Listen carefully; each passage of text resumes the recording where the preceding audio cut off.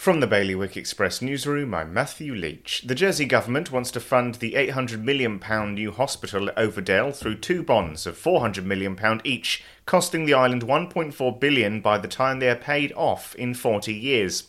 This borrowing, it says, would be paid back over a 30 and 40-year period, with each bond carrying an annual charge of 2.5%. Dr. Stephen Bridgman's appeal against being refused a variation to his self-isolation requirements has been thrown out by the Royal Court in Guernsey. The court ruled in favour of Public Health Director Dr. Nicola Brink and the CCA. Meanwhile, Jersey's emergency decision-making ministers have confirmed that the island will not be heading for a lockdown in response to rumours swirling on social media. Competent authority ministers have met several times this week to discuss what action, if any, should be taken to curb the spread of COVID locally.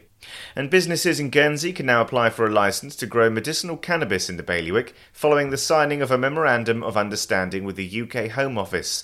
For more on this and all of today's stories, you can visit bailiwickexpress.com. Your weather today is going to be bright and sunny, becoming cloudier this afternoon. Wind will be an east to northeast moderate force 4, and there'll be a top temperature of 22 degrees.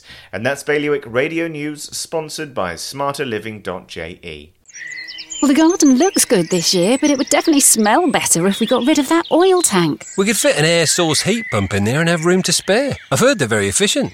And 1/3 of our electricity is renewably sourced. No more topping up the oil tank. We'd cut our bills and help the environment too. Let's book a home heating survey before it gets too cold to enjoy outdoors.